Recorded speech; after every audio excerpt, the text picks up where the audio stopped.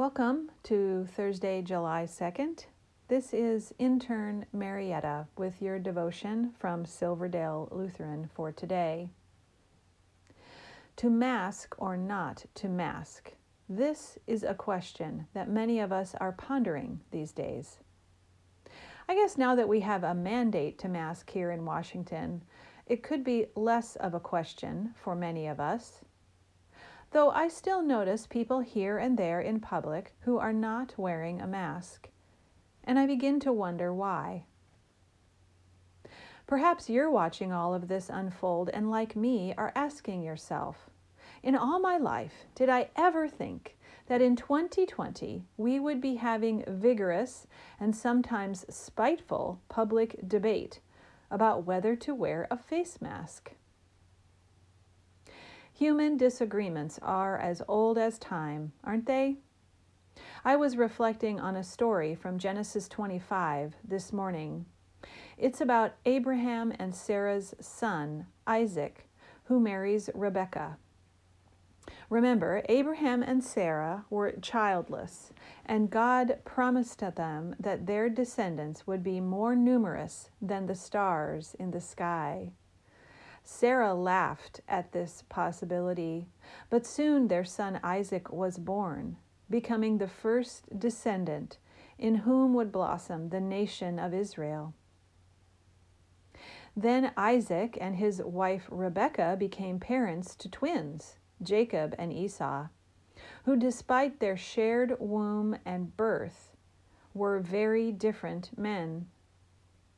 Their differences created problems between them and between their parents, and eventually Jacob steals Esau's birthright as the firstborn. This sets off a chain of events that can only be described as the original definition of family dysfunction. If you want to read the whole story, and I highly recommend you do, dive into Genesis 25 and read all the way through chapter 50. I promise that these chapters will be hard to put down, rivaling anything being offered on Netflix these days. And this brings me back to my point. Human actions, human disagreements, humanity itself, basically, there's nothing new under the sun. As people, we have a great capacity for divisiveness and a great capacity for peace and understanding.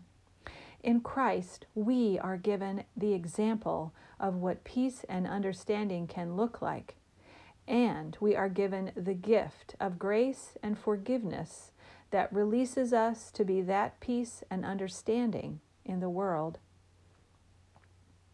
So I'm going to say this probably mostly for my own benefit, but perhaps it will help you too.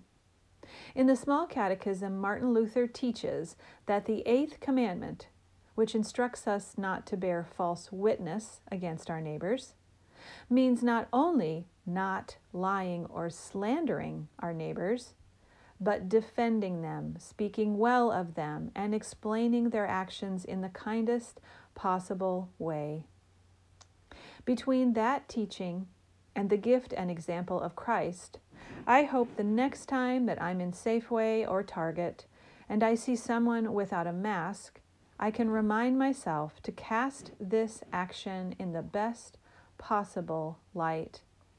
That perhaps they have a health condition that prevents them from wearing a mask, or they are simply so physically and mentally uncomfortable that they cannot wear a mask, or even that they worry their personal rights are at risk. So while I never did imagine that the great mask debate would be part of life in 2020, I can also view it as an opportunity on this journey of faith that we call life.